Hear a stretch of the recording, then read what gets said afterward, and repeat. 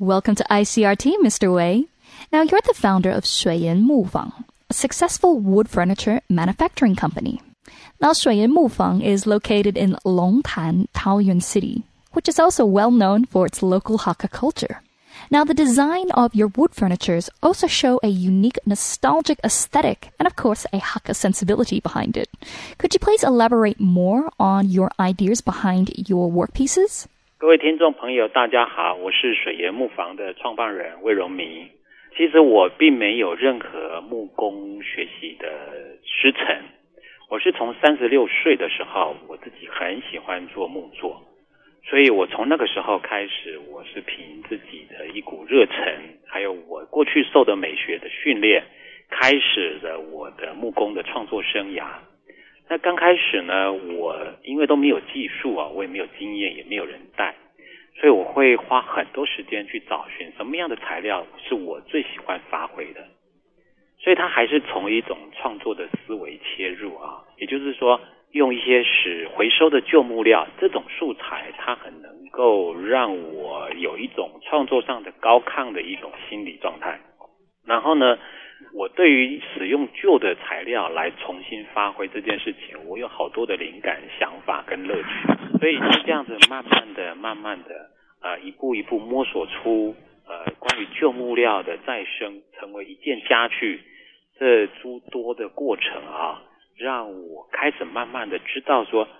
把旧木料应用成一件家具，那么它对于人使用者来说，它可以产生多么深刻的感动跟一种居家的活泼性。那越做越多了，越做越有心得了，所以到现在就变成整个住家的环境我都可以以我们木作或者是以我复合媒材的创作发挥去帮人家做一个整个空间的一个打造。那也就构成了我们现在的一些关于家具作品和空间作品的一些特殊性，一种比较特别的氛围，融合了旧木料，融合了我们东方美学的一种空间情境感。Now we can find many amazing wood furnishings in the houses of your clients, and you help create a warm house decor. Now, how do you start this process? How do you construct the concept of building a home of one's own? 因为呢，我的作品通常比较少是我先完成，然后我再销售。大多数时间都是根据客户的个别需要，他来找我，他想要，比如说他想要做一组沙发组，他想要打造一个客厅，他想要有一组餐桌，或者是他想要有一个自己的床。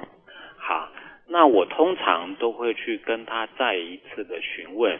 比如说他们一家几口人啊，住家大概是什么样的调性，他喜欢什么样的一种家具风格。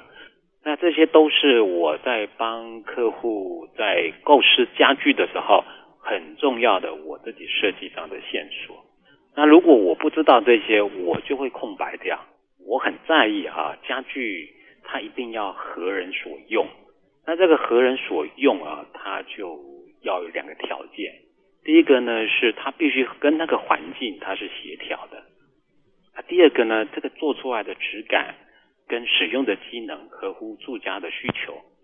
这两个大前提一定要先照顾到。因为家具它毕竟是属于一种应用型的器具，它不是摆设型的，就不是摆得好看而已，它得要好用。在好用的前提下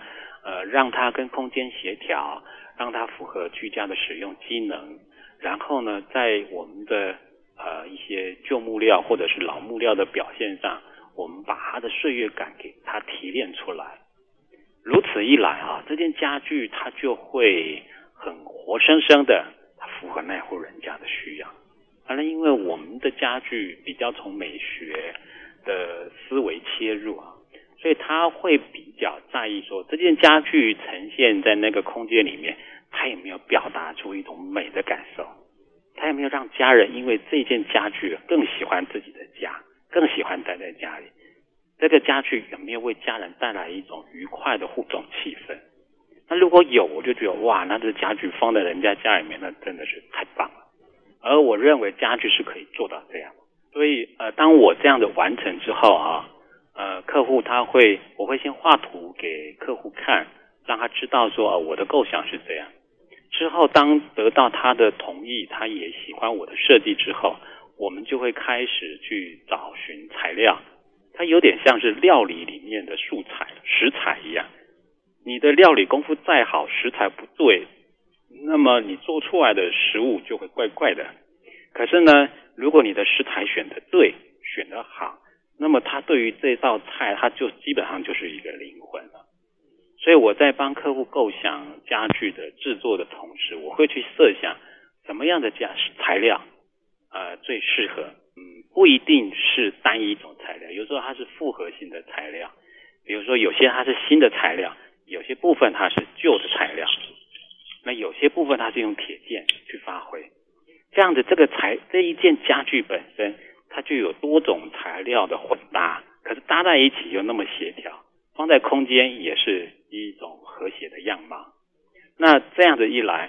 当我们把家具完成送到客户家具，放在我们的定位的时候，那种感觉客人通常给我一种很感动的回应，这也是我做家具很有成就感的来源之一。Wow, that inspires me to collect some of your wood furnishings for my home. Now, you mentioned there's a certain style called wabi-sabi. Could you please elaborate more about this? What is wabi-sabi?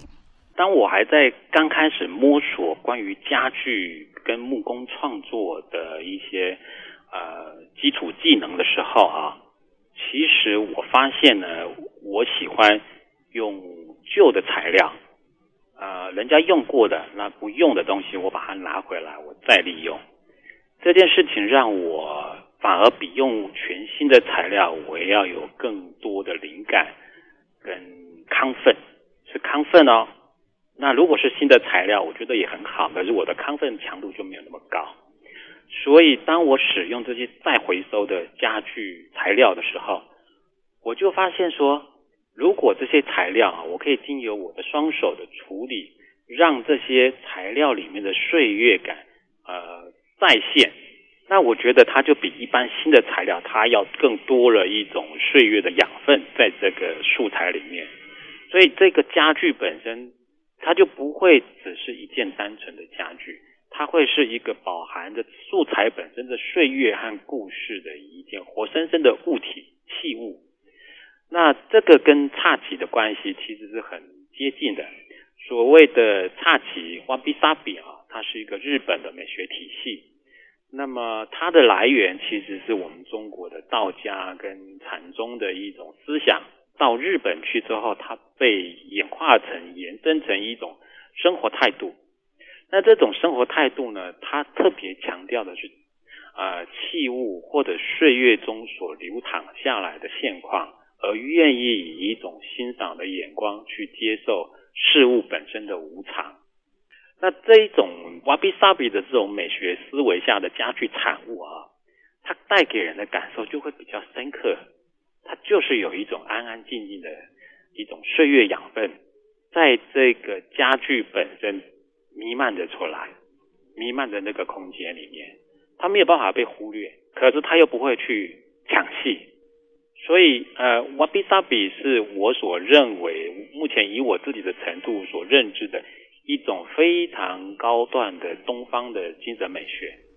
What a very thorough and excellent description of what wabi-sabi is. You truly are a professional. Now, tea, also called ta in Hakka, also plays an important role in Hakka culture.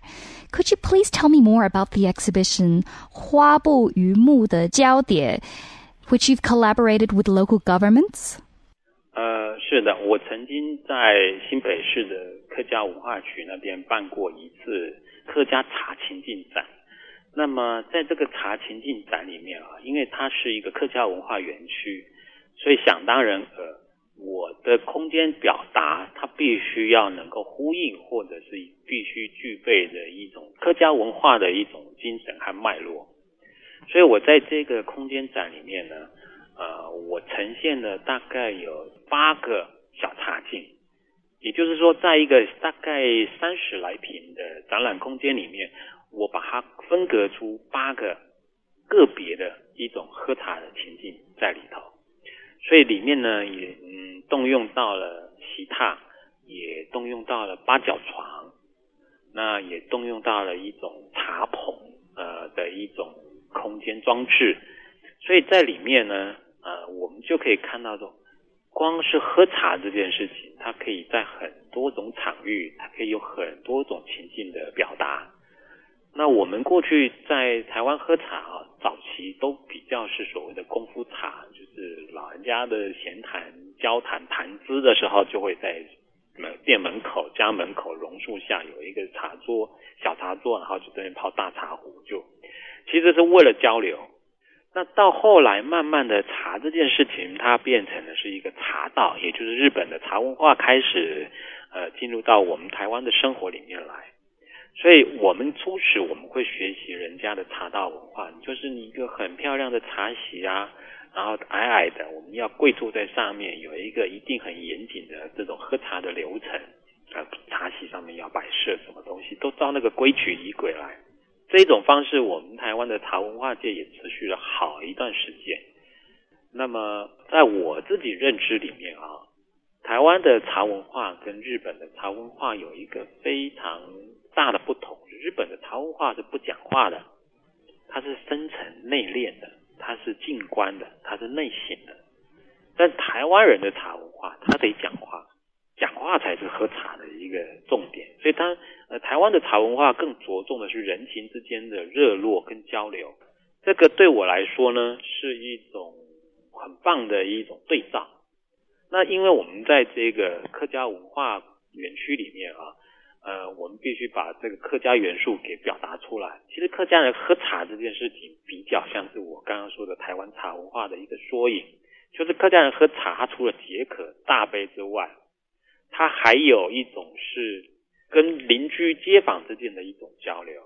所以他对于喝茶这件事情，他没有太多的仪轨，或者是装饰，或者是一种内敛沉静的这一种外在形象的一种自我约束，比较没有。那可是呢，在这种情况下，是不是就没有什么可以讲可以提炼了？我发现客家文化里面的农村生活跟包括农村的资产，它本身就有很多的元素可以拿来作为一种茶文化的一种体现。所以在我们这个空间里面，我就呈现了其中一个空间叫做茶棚。那么我们台湾人比较对棚子比较多的概念是像在菜园里面的菜棚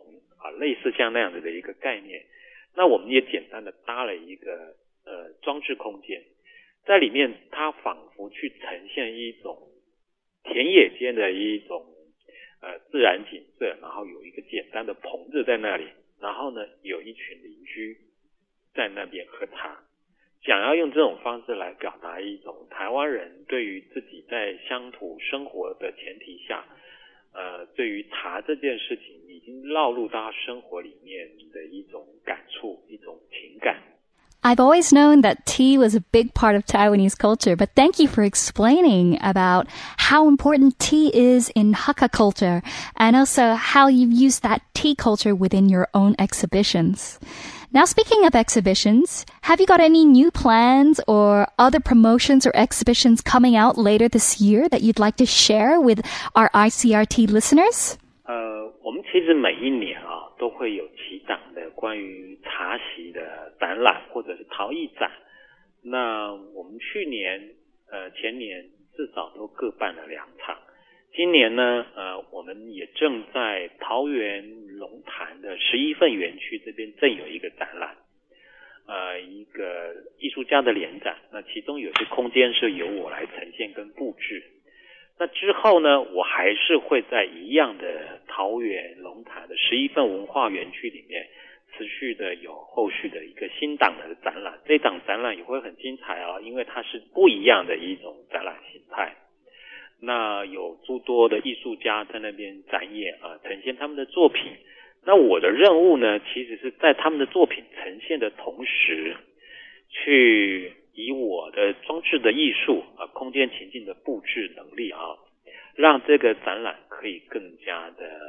精彩，更加的生动，可以让参与的民众有一种参与感。